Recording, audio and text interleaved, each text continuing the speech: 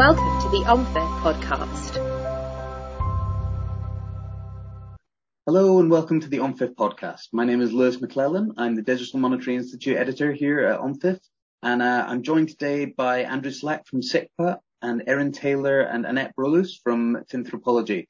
They've produced a really fascinating report on CBDC implementation with a really unique and unusual approach to the research. Andrew, can you tell us a little bit more about this study and what you found out and why you decided to commission the study in Brazil? Thanks, Lewis. Absolutely. So at SIGPA, we've been carrying out applied research into CBDC for many years, continuing our mission to enable trust through constant innovation. And we're doing this to help solve critical trust issues for governments and central banks, but importantly also to build on our legacy of providing technology for secure, trusted and accessible public money, cash. But to successfully meet this promise, we depend on a deeper understanding of how these technologies are going to be used, the motivations and the needs of the peoples whose lives they will ultimately impact. So for us, it's really important to understand the need for CBDC from a public perspective as much as it is from a central bank perspective. In the end, the proof of CBDC success will ultimately lie in the widespread adoption by the public. When beginning the research, we found that there's a lot of existing domain research which is predominantly coming from a top-down perspective, from the view of commercial banks, central banks, and government. And we wanted to begin looking at how people's lived contexts were impacting their behaviors and decision-making about money use. I think there's recently been a number of consumer-facing surveys that focus on gathering public opinions and perceptions about CBDC, but these don't always dive into a deeper understanding of the drivers of people's choices around money use. So this is why we contacted financial behavior experts Finthropology to conduct a field study among low-income groups in both rural and in urban Brazil. The focus of the research was in trying to understand whether consumers need or desire a new form of money, how people are responding to new methods of digital payment today, what's working and what isn't, and also what contexts and behaviors are driving their choices about the means of payment. I'll hand over to Erin, who can give a bit more of a deeper intro into why we chose Brazil. Thank you, Andrew. So basically, there are many reasons why Brazil is an interesting case study. One is that Brazil is often used as a case to think more broadly about what people do in Latin America. It's a very appropriate country to sort of extrapolate from because it's a large middle-income country with a lot of dynamic behaviours going on. So it's a good place to study generally. But beyond that, Brazil is interesting for us specifically because it has a very well-developed fintech market and has for a long time, as well as your usual banking services available. But also it has still quite a lot of cash use and a very active informal economy. So it's a kind of place you can go and see a lot of different stuff happening, and that gives you a broader sense of what the range of behaviours are. Fantastic. Yeah, it's as you say, a very dynamic economy, a lot of interesting progress there. I want to return to something that Andrew mentioned about the adoption. I think that's something really important, as Andrew said, a real demonstration of the success and not something that has been universally delivered by the early CBDC project. So it does seem there is kind of a deficit, as Andrew mentioned, in the kind of research that informs what people really need. Erin or Annette, maybe you can talk a little bit more about that type of the type of research that's needed to come up with those answers. I guess we're thinking more of the sort of qualitative human behavior around payments and finance in the digital payment space, because there's been a lot of developments and people maybe aren't totally sure how people are going to react to all of them. Absolutely. I mean, people are always curious, why would you do qualitative research when big data especially, can tell you so much? But there are several reasons. And it's sometimes said that while quantitative research, numbers, are good for telling you precisely what people do, if you want to know why people do what they do, you need to go and ask them to find out. So you need that qualitative aspect. This is particularly the case when you're doing research on future use cases of a product that doesn't even exist yet. How do you know, if there is no data, how people are going to use a future product? Well, one way you can go about that is you can go and talk to them about their current practices and try to gauge what they might do in the future.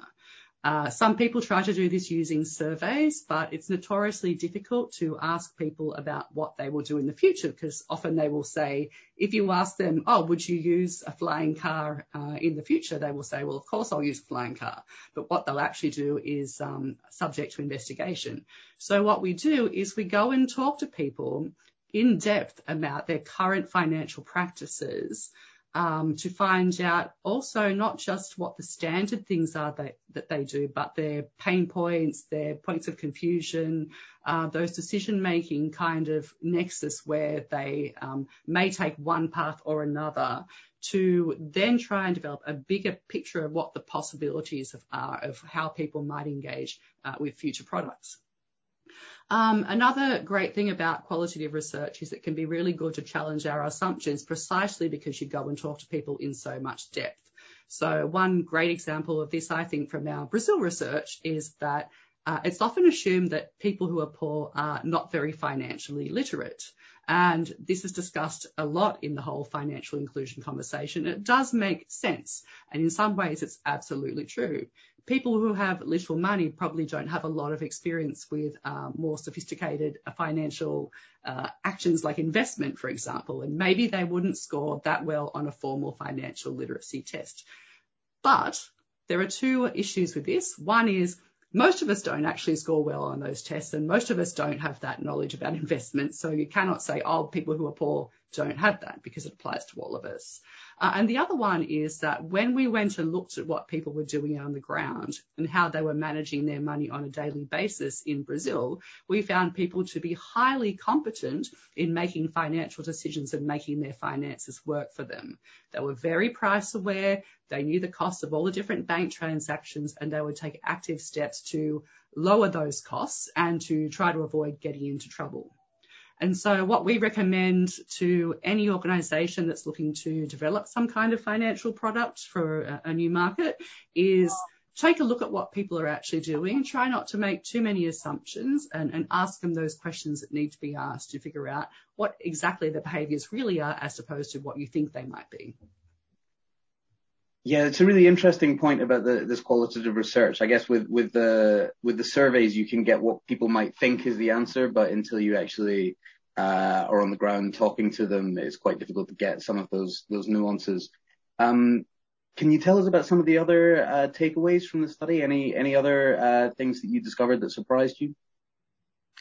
So I think that taking the cue from what Andrew and Erin already mentioned, the context is very important, and we did expect family and friends to be very important in low-income Brazil, and that is also what we found. We found that most people trusted their family members and their friends to help them in economic situations and also to help them understand new ways of making payments, as opposed to their lack of trust in government in general and in financial institutions in general. They were very aware that they might be cheated, be the offer of extra payments that they didn't want to pay, or, of course, with the government to be taxed, which was an issue. They were very aware of the risks happening in the financial environment. So both the risk with regard to cash. So like Erin said, 1/3 of point of sale payments are still in cash or were still in cash. And we had one vendor in a market who told us that he had many customers who used cash. He'd run home and deposit his cash so as to be sure he didn't get robbed. But they're also very aware that there are risks in the digital space, so as getting your phone cloned, your card cloned, or be exposed to different scams. So like Erin said, when we look to the payment environment in general, we did expect to find that some people were sort of completely excluded, but that was not the case. Most of our interviewees had reasonable access to internet and electricity, and they all had smartphones. And ID did not seem to form any kind of barrier in this area. And like Erin said, indeed, everybody had bank accounts, which we did not expect. That was a bit of a surprise. Actually, 40% of our interviewees had 3 or more bank accounts. That appears to come from the fact that employers or government would create a bank account to pay out money to particular individuals, so they might be dormant. And it was also due to the fact that many were changing into new digital banks because they wanted to save money on transaction fees.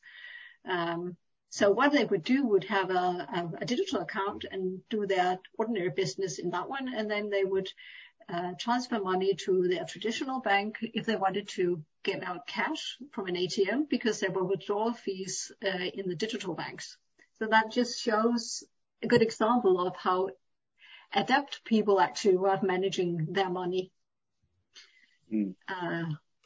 I think we should mention also the fact that the central bank actually introduced a new form of payment in Brazil recently. It's a payment platform. It's instant payments. It's mobile. It's easily available because it comes with your bank account, and it's free for consumers. It's called Pix. Pix, yes, we've heard about this. Yeah, it seems to have been a very successful initiative so far. Yes, and a very, very fast uptake because everybody already had it. So they would see it on television commercials, or they would learn from their friends, and it became a whole way of working, saying, I will Pix you this, or I will Pix you that, and being treated just like cash. It's not completely like cash, and that refers perhaps to one of the complaints that we very often heard that was often mentioned as an issue, that no one takes responsibility for Pix, because if I make a wrong payment, if I use a mobile number or a tax number and it's the wrong number, I transfer money to the wrong person, and there's nowhere to go to get my money back. So that's it's actually a very interesting insight to find that though people are used to cash and having paid to the wrong person, there's something about digital that may put you in different kinds of difficulties where there's no help to get. So that was one of the insights that we were able to give. Yeah, that's a really fascinating insight, and thank you. I want to come back to Andrew here. Can you talk about some of the inferences that you make from these insights, and what they tell you about how you would what an appropriate design for a CBDC looks like in this economy? Absolutely. I think from the report, there were kind of around 10 key insights that we generated on the back of these findings. I'll just walk through 3 for the moment that were, I guess, the most important for us in terms of key takeaways from the work. The first was this idea that a CBDC needs to ensure a functional value. We began the study by trying to ask the question, does the public really need a retail CBDC? And throughout the research, we uncovered that there wasn't really a pressing need among the people we were interviewing. Many were able to meet their financial goals by using a combination of existing financial products that they had. But perhaps asking this question of what is the need for a retail CBDC, what problem is it trying to solve, is maybe taking the wrong approach a little bit. If we think about the new products and services that we use today, many of these were not introduced because of an existing need, but because they're trying to offer additional value among the other tools and products that we use. So this consideration that a CBDC needs to find its place within the wider financial landscape, it needs to add additional functionality to people's toolboxes so that it can help them to maybe exchange between different forms of money, make it cheaper, easier, faster, more secure, private, or efficient to spend. So this was one of the key takeaways for us, and shifted our thinking a lot as a technology provider away from just thinking about what is the dominant discussion in a lot of CBDC forums, which is around things like, how many transactions a second can we process, technical qualities, rather than thinking about how does this technology go and live within the ecosystem it has to operate in. Another key takeaway was about the topic of inclusivity. For a CBDC to be universal and inclusive legal tender, it needs to be accessible to everyone, regardless of their financial status, their technology access, or their literacy level. But I think we need to be a lot more nuanced in our definition of what this means within certain contexts. I think, as Erin pointed out a moment ago, these perceived notions of what literacy levels are or what technology levels or access is available within a certain context is very different when we get on the ground and we begin to understand that individuals have learnt behaviours or customs that allow them to navigate their financial worlds. Or we found many people that were sharing access to phones, accounts, to borrowing internet with friends and family. These behaviours create contexts which are very different to what we might find in statistical analysis of these issues around literacy or technology access. I think as well today the goals of financial inclusion are often to absorb so-called unbanked populations into traditional banking systems. In Brazil, that represents some 34 million people, including nationals, migrants, business travelers, tourists. But for many in these demographics, induction into the commercial banking world might not be feasible or desired. So this notion of inclusivity, which a retail CBDC wants to support, might be better focused on in helping individuals to engage with the digital economy rather than trying to require them to build relationships with private entities.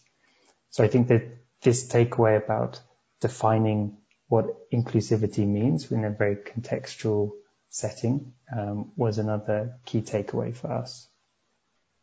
Yeah, fantastic. A lot of really interesting points there, and maybe some surprises about or some changes to the way people think about CBDC. What do you feel like are the most difficult insights for you to incorporate in how you're designing CBDC from the study? So I think several of the insights we uncovered a more nuanced or contextual understanding of these broad topics, like we just said, inclusion, privacy, payment choices. And we found very individual and subjective views about what these things mean to people. And sometimes these were even contradictory or changing viewpoints depending on the context in which you spoke to somebody.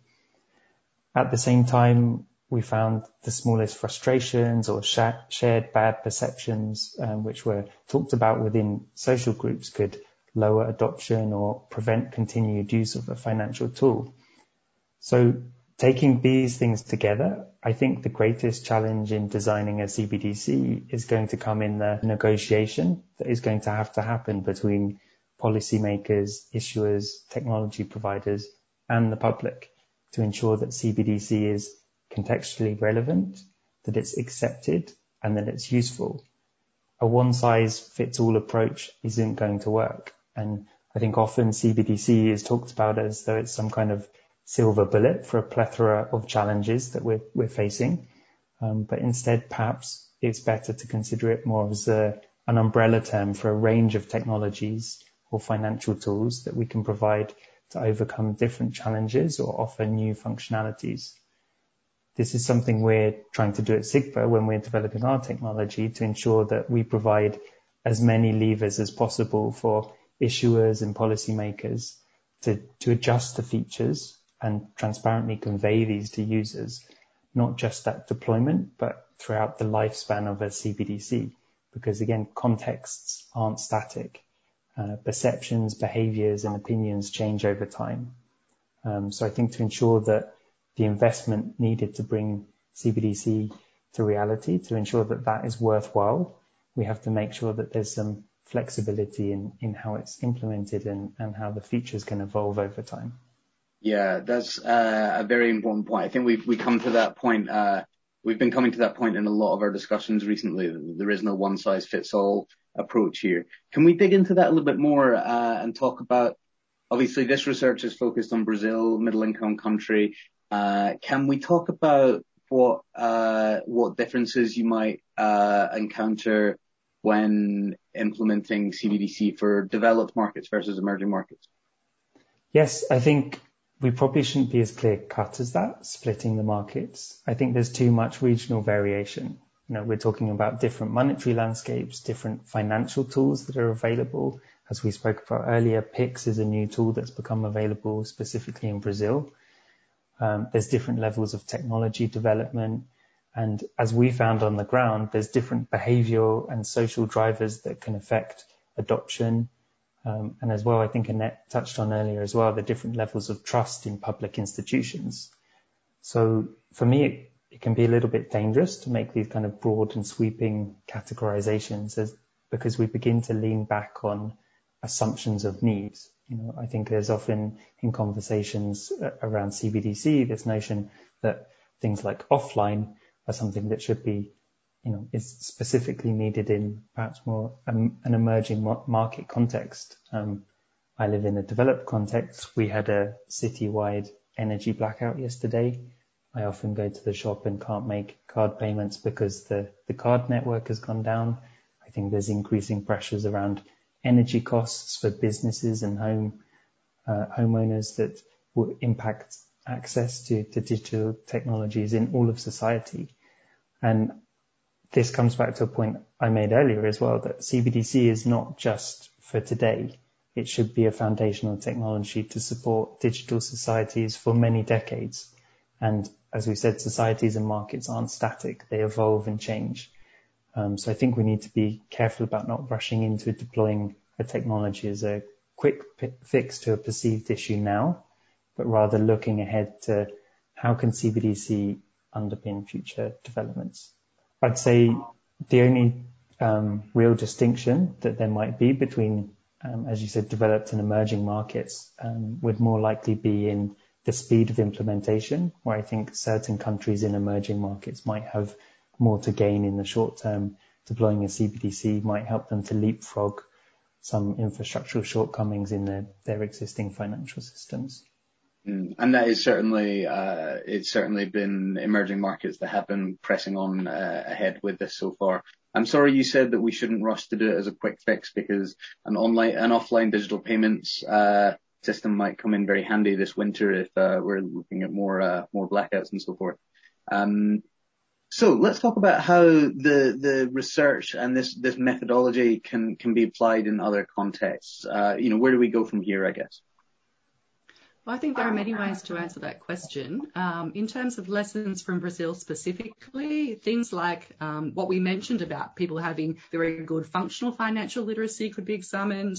The fact that Brazilians were very willing to try new products and services is interesting, and we won't find that to be the same in every country, but it's worth investigating.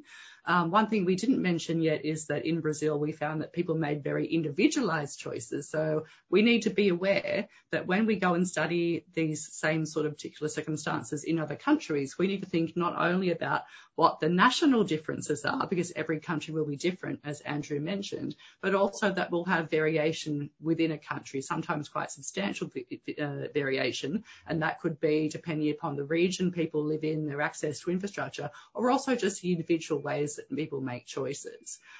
So in terms of understanding other contexts, we really have to be aware, first and foremost, that other contexts are other contexts, and while we can extrapolate some behaviours, such as the fact that people tend to be concerned with things like safety, price and convenience, you'll find that pretty similar across a lot of contexts. There are many other things that we cannot assume will be the same. I don't know if I could add something here. One interesting insight is that one of the rationales behind introducing a CBDC is often financial inclusion. It can also be monetary sovereignty, and it could also be creating a more innovative financial system. And to the last point, I think that we see some practices among people in Brazil and probably in other countries as well that are certainly not catered to by the existing financial services. So one of the issues that we see repeatedly is the fact that you need a human infrastructure to help out in the technical infrastructure. So that somehow you will need to use your neighbor's tax number or your mother's ID or your brother's credit card to get to a point where you want to go. And one wonders where has the financial services sector been up to now not catering to these needs? Yes, it does seem like we're undergoing a period of really dynamic change at the moment, and it does raise the question of why has this sort of change not been happening already? Why have these needs not been being met already? But yes, I guess there's been a lot of inertia to this, but it's fascinating to see all these dynamic changes happening at once. Excellent. Well, this has been a really fascinating discussion, and it's a really fascinating, quite different style of report that you guys have produced. There's a link to it below the video on the OMFIF website. If you're listening on Spotify or Podbean or any of the other platforms, you can go to the CICPA website and download a short summary report, and within that there is a link to the full length report. So yeah, I just want to say thanks again to Erin Taylor, Annette Brulus, and Andrew Slack. It's been a really fascinating discussion. And anything you'd like to say to sign off? So we've begun this research activity, and I think we've uncovered some new insights, and we've added to existing knowledge. But really, I think this is hopefully the start of a wider discussion within the CBDC domain, and I'd really encourage everybody in the domain to pursue qualitative research initiatives to further inform the debate, and also to make sure that CBDC is meeting the needs of society. Excellent. Well, thank you for that, Andrew. It's a great message to pass on to our listeners. It's, a really exciting space. Thank you so much for breaking down the report with us. And to our listeners, thank you for listening. Don't forget to subscribe to the podcast. It's available on Spotify, Podbean, and on demand on our website. You can follow us to find out more about what's going on, find our meetings and reports on our website. We also have a LinkedIn and Twitter page you can follow as well. Thank you very much. Goodbye. Thank you for listening to the OMFIF podcast.